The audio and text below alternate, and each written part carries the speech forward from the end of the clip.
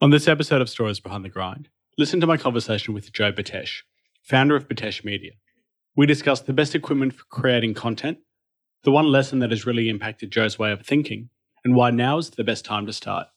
My name is Aidan Vocalo, and here you will find business strategies, tips, and tactics that you can incorporate not only in your own venture, but your life, to help you simplify and strategically grow, scaling up the impact you are having in this world. Listen as I talk to creators, innovators, and game changers on what it takes to build an impactful business, uncovering their insights, strategies, and tips to help you increase profitability and develop a thriving team culture. Welcome to the Stories Behind the Grind podcast. Joe, thanks so much for coming on the Stories Behind the Grind podcast. Great to have you on. Aidan, thank you so much for having me. I'm excited to speak with you. Joe, you've consulted to the Fortune 500 and to various international advertising agencies in the digital branding space before starting your own agency. Tell me, where did your entrepreneurial spirit come from? So it's a good question. I know this whole podcast is centered around entrepreneurship, but I never really considered myself an entrepreneur. I'm not really, I'm very focused on business and starting businesses and doing things. Entrepreneurship is like telling, I don't know how to describe it. It's not really something that I identify with, because an entrepreneur is generally somebody who starts businesses to start businesses. And I don't start businesses to start businesses. I started businesses because I wanted to do stuff. And that's always been kind of my MO, and it's always been something I've been involved in. My father, growing up, had his own furniture stores in Jersey and in Pennsylvania.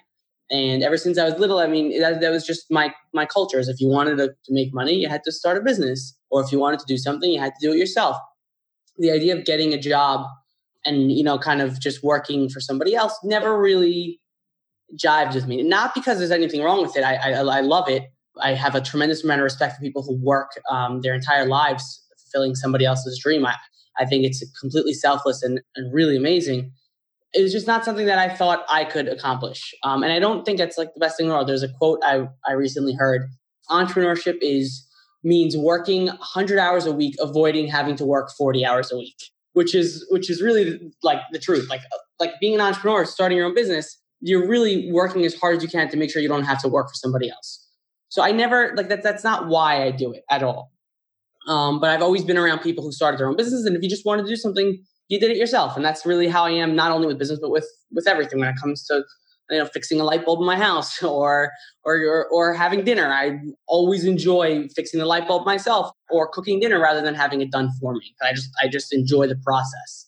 So I think that's really where a lot of the, quote unquote entrepreneurial spirit comes from, is really just, I see something that should be or should exist, and, I do what I can to make it. Do you find any similarities between what you're doing now and what your dad did? So that's a really good question. So that's a really fascinating question. So I'll go into a little bit further with my father. So my father had furniture stores, big chain of them all over Jersey and Pennsylvania. And it was him and his father and my uncle. They were very well known for their advertisements. They used to do TV commercials in those states that they were in. And everybody who lived in that state during that time knew the commercial. And that was just part of my growing up. Part of the family's culture was that we had furniture stores, and, this was our thing. So he raised me with that. And my whole family raised me with that notion of being able to, to sell something using some kind of promotional message.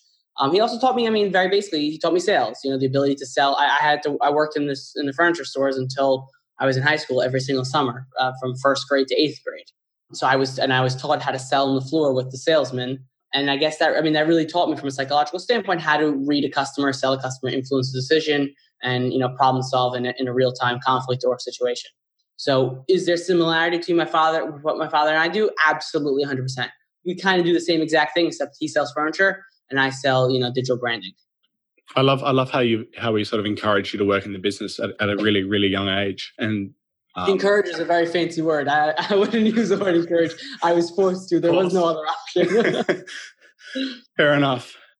What happened after eighth grade? Did you move on? So after eighth grade. So I'll give you the full picture. So like first grade to and then mind you, first grade, second grade, third grade, those are not ages where you can really sell a couch to a customer. I was really just brought to the store, and I was helping the secretary or doing like data input, stuff like that.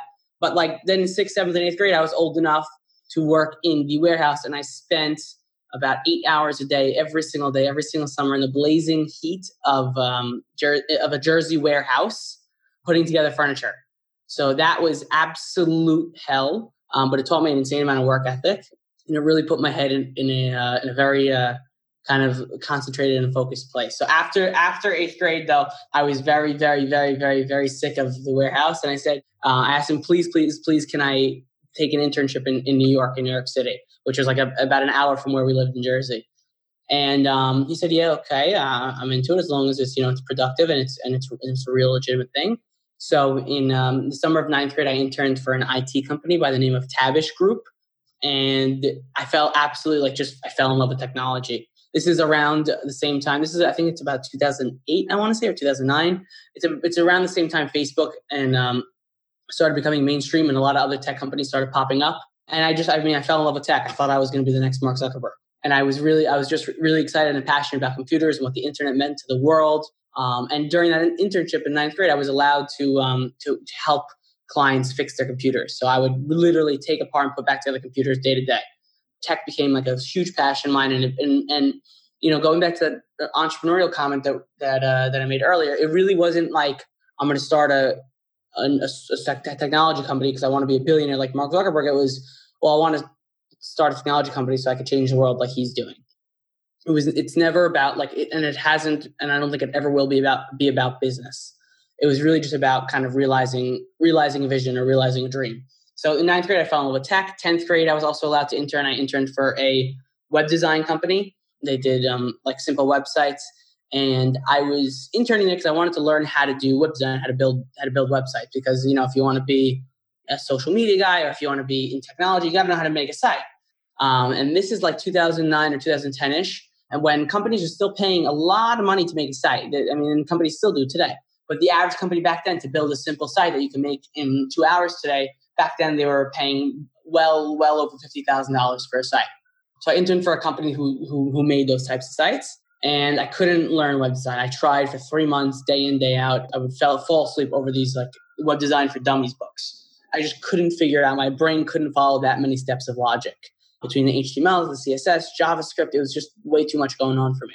And then towards the end of the internship, I discovered something called Theme Forest, which is a directory of pre-made templates for websites, for HTML websites. And my boss is actually the one who showed it to me. He didn't show it to me. I saw him looking at it and I asked him what it was. And I said, what the hell am I spending so much time killing myself over making a site if they have this directory of thousands of websites and I could just customize them to clients' needs? So as soon as I saw that, I was like, I am so out of here. I quit.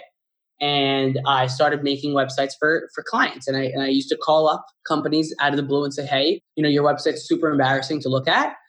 We'd love to make you a new website. Call up any agency in New York. Get the lowest price you could find. We'll charge you 10% of that price. And I guarantee it'll be done by the end of the week. And companies are blown away by this. And we were charging some websites cost us $800 to do. Cost the company $800. Some websites we were making for $2,000. It was all over the place. And it was an absolute blast. These companies were freaking out over the fact that they could have these beautifully made sites in no time at all. And this is before everybody was doing WordPress. This is like pre-easy website making internet era. And I was doing that for a long time. I was doing that through high school.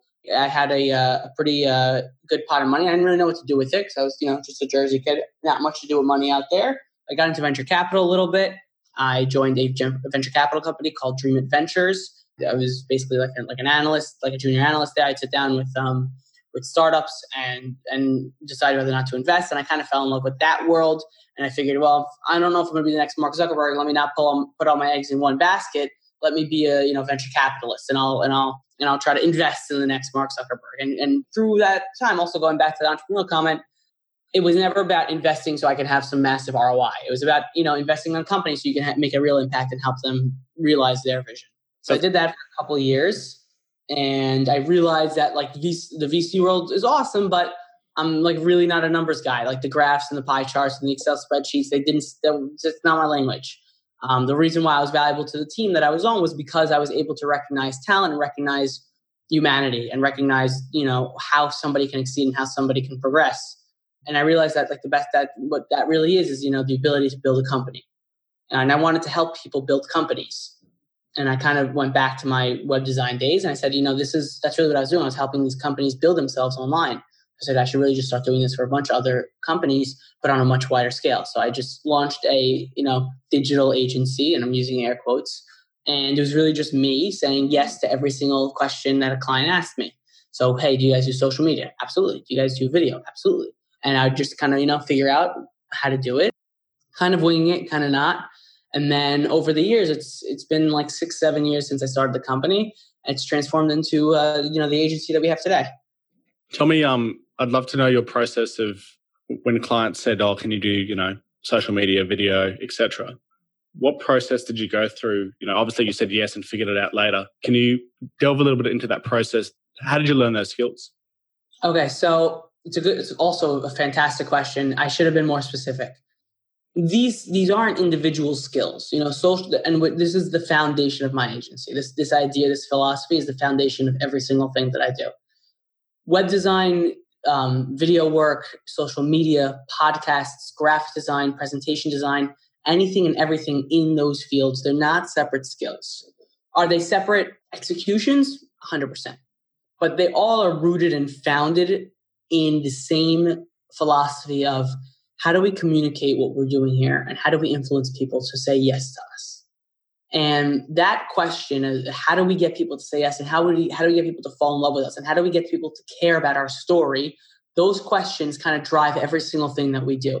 Me growing up, I was always, the storyteller. I was the class clown in school. I was the guy in the middle of the circle with all the kids. That was me. I was always telling stories, telling jokes because I love talking to people and I love communicating ideas and messages, whether they be funny or serious or, educational, whatever. I love doing it.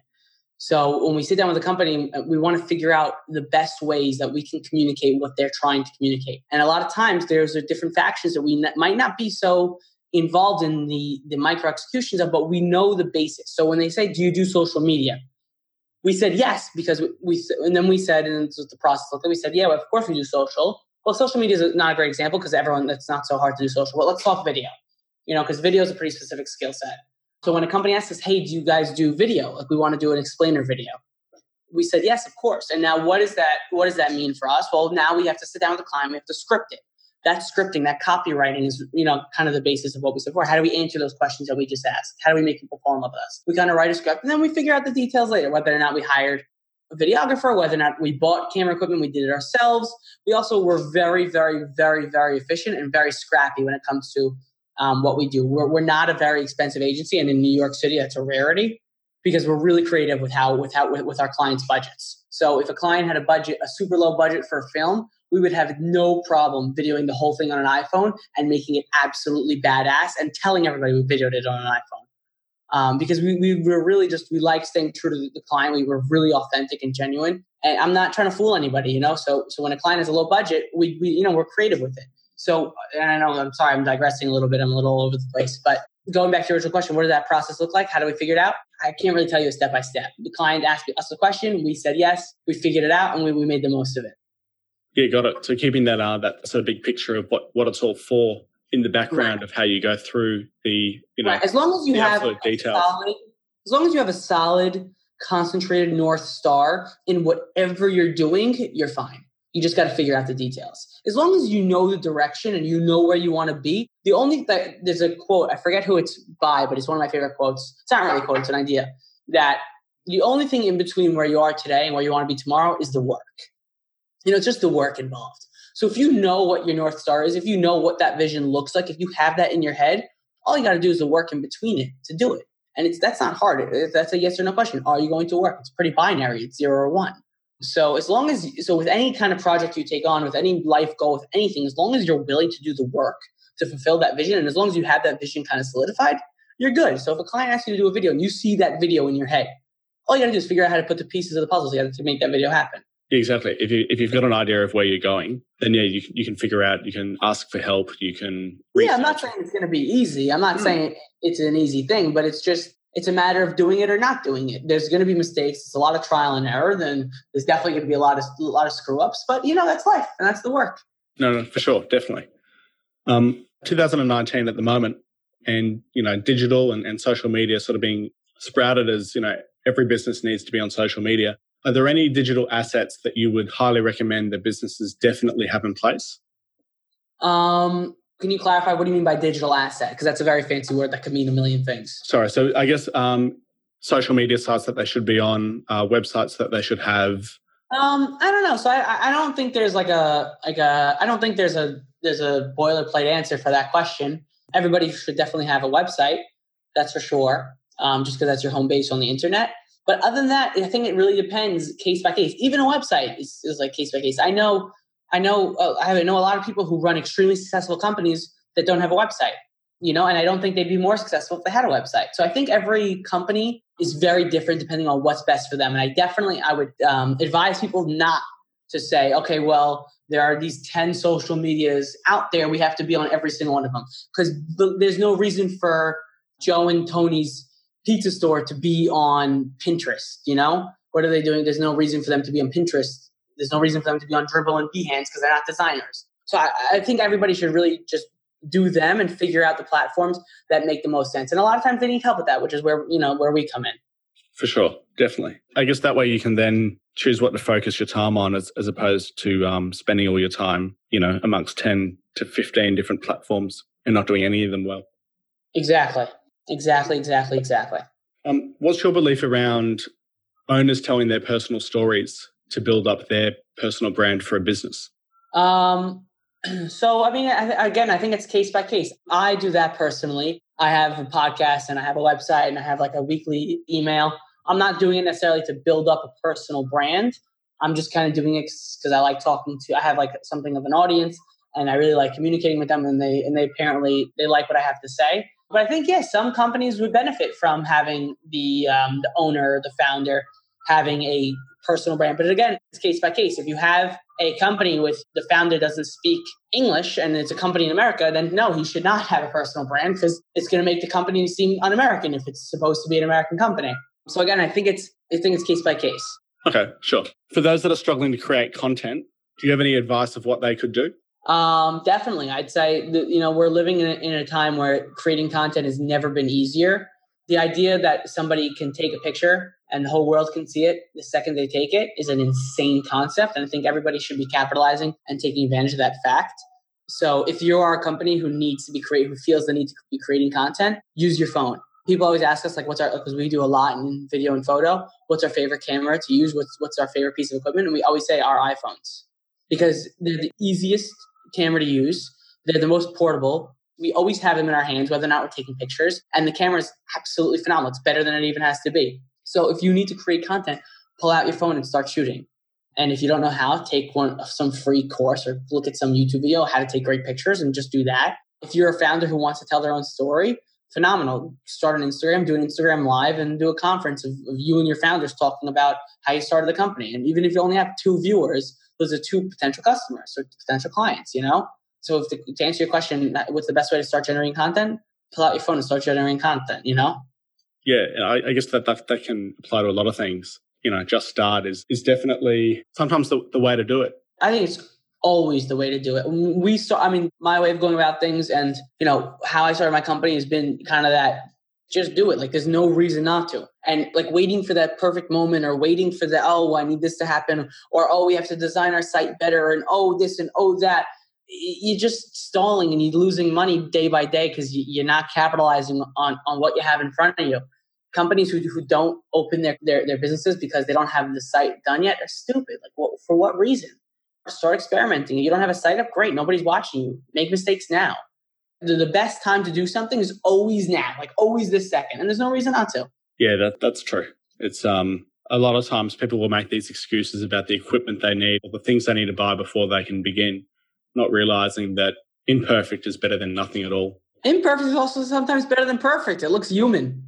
Some of the best artists in the world, you look at their art and you hold it up to some kind of objective light.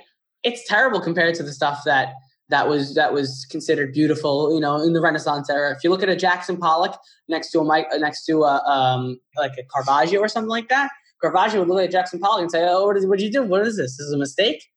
And believe it or not, some of the Jackson Pollocks are worth more than some of the Caravaggios. Yeah, exactly. It's and it comes down to personal perception and preference as well. Some people will really like what you've done being, more authentic, and some people will like the more crisper look, but you can't please everyone. And you shouldn't try to. No, exactly. You're better off having 50 people hate you and 50 people love you than 100 people who don't give a shit about you. That's it. Yeah. That's, I guess, comes back down to the concept of sort of polarizing and going all into, what your business stands for and who you are as a person. Exactly. I'm curious, what's been one of the biggest lessons you've learnt that's taught you the most? So I don't know. So I don't know what the biggest one is because I need a little bit more time to think about that. But I can tell you the most recent one that really struck a chord with me. I was listening to a podcast yesterday with the founders of Shopify. It was a Tim Ferriss podcast. And he quoted a quote. And the quote is, "Nobody wants a 1/4-inch drill bit. Everybody wants a 1/4-inch hole." And what the idea is that nobody cares about the tool. I mean, some people do, but the people don't care about the tools they use to get the job done. They care about the job being done. And it really struck a chord with me, and it really taught me, it didn't teach me a lot. It made me realize what I'm doing, how I'm doing it, and how it's different than a lot of other people. If you look at the digital branding and the creative service industry in New York City, and I'm sure globally all over the world, a lot of the companies make money and charge as much as they charge and have the kind of ethos that they have based on complexity, based on sophistication, based on the art, and based on their process. And so if you ask a company, well, why do you guys charge 70 grand for a site? They might tell you, oh, we have 70 people working for us and we do 15 rounds of revisions and we use this and we use that, we use this. That's really not my style, and it's never been my style, and it's not something we've ever tried to do. And I never really could pinpoint why exactly. I just knew when people told me, like I sit down with agency founders all the time because it's not a very competitive space in New York. There's a ton of business and we all kind of really love each other because we learn from each other a lot. And I sit down with a lot of these founders and I ask them, like, how can you justify your numbers? Because we don't charge that much, and a lot of these agencies really do. So when I actually sat down with somebody yesterday and he charged recently $150,000 to do a site. A very basic site, something I would have probably charged, I don't know, $12,000 or $15,000 for. And I asked him, like, how do you charge? Like, how do you get away with charging that much? Like, how do you do that? How do you justify your numbers? And he said, well, we don't get away with it. Our costs are really high also. I said, well, why? He said, well, what we tell a client is client gets 15 rounds of revisions. We use these types of web fonts that are only available to us. And we have this proprietary, WordPress template. And we have this and we have that. And we have this and we have that. And I was like, yeah, but the bottom line is it's the same site I would make. Yours might look a tiny bit different, but it's not better than mine. So, and he didn't really have much of an answer for me. And, he's not the dumb one. I am, because I can't sell a site for 150 grand because I can't explain to a client all the processes. Because I don't find value in having extra steps. I think the best things in life are simple and only have 1 or 2 steps.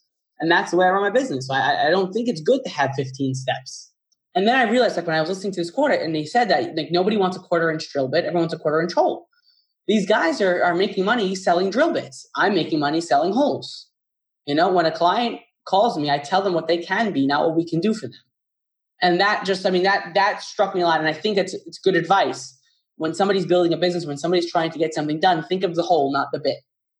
Think of where you're going. Kind of like that conversation we originally had about the North Star. Think about what you want it to look like or what you want it to be and aim at that. Don't aim at the process. And it all kind of ties in with each other. I mean, it's all very simple, one philosophy of saying, yeah, just do it now. You don't need the equipment. If you know what the solution has to be, just solve it. Don't harp and don't micromanage and don't kind of, stress out on the details of things or on the hows. Yeah. And I guess that'll allow you to build up speed and momentum as you go along. And as you keep solving those, going closer to what your North Star looks like, you'll be able to sort of figure it out on the way, as opposed to having this perfect plan before you've started, which is a myth anyway, because, things will change. So you can't have a perfect plan before you start. You can have a map of what it should look like, but that will always, or I'm of the belief that that's going to change as you go along, as you go forward. Right. Joe, a question I'd like to ask all guests on the podcast, and I'd love to hear what your thoughts are. What's your definition of the grind? The grind. When I hear that, I think of all those buzzwords: grind, hustle, work harder, all those things. My definition of the grind, which is like the work, is just it's the dirt, it's the nitty gritty, it's doing the shit you don't want to do because you have to. I love that stuff. I don't, the grind is generally something, people like, when you hear grind, you think of like somebody clenching their teeth and sweating and, that's at least what pops into my head. It's not generally something positive. I'm somebody who like just happens to excel in very, very tough situations. Thank God. I don't know how that happened, but like my schedule is insane. I wake up every day at 5:45 and I work generally from 6 to about, 7 or 8 at night straight through. I sit at my kitchen table and maybe I'll head to the office. I'll have a couple meetings, but I have to just, I need to get those hours in. And I love it. Like I hate sleeping like Saturdays and Sundays, or Sundays I usually work also, but like Saturdays and some Sundays when I don't wake up at 6, like I freak out because I feel like I'm missing out on something. I love waking up before the sun rises. I feel like I have a head start on God because like he didn't rise the sun yet, and I'm not pop. Like I got you. Like I love that feeling of doing something that's really hard and really uncomfortable, because I think I look at it as like kind of like a challenge, like how you're gonna excel in the situation. And I hope to never excel. I hope to never solve that. I hope to never not have to wake up at 6 a.m. because like the second I stop doing that, what else is going to stop? I think the grind, as you say it, I think is the most healthy thing in the world. I think it's absolutely vital for every human being to be able to get outside of that comfort zone and just kind of that easy life. I hate that. And not that it's bad. Like people who love that, good for them. That if they can survive like that. I'm not somebody who can survive like that. So my definition of the grind is, the beauty. There's beauty in the struggle. So the grind to me is like the best part. Oh, amazing. I love that perspective. And I guess I can relate in a sense to, like you, if I have a day off, it's almost like, oh, well, what do I do? And, rest and relaxation is important, but I can definitely resonate with you, working from 6 till 8 o'clock at night to get everything done. And I'm sure some days feel like a struggle, but for the most part, where your North Star is, and that is is sort of the reason you do it.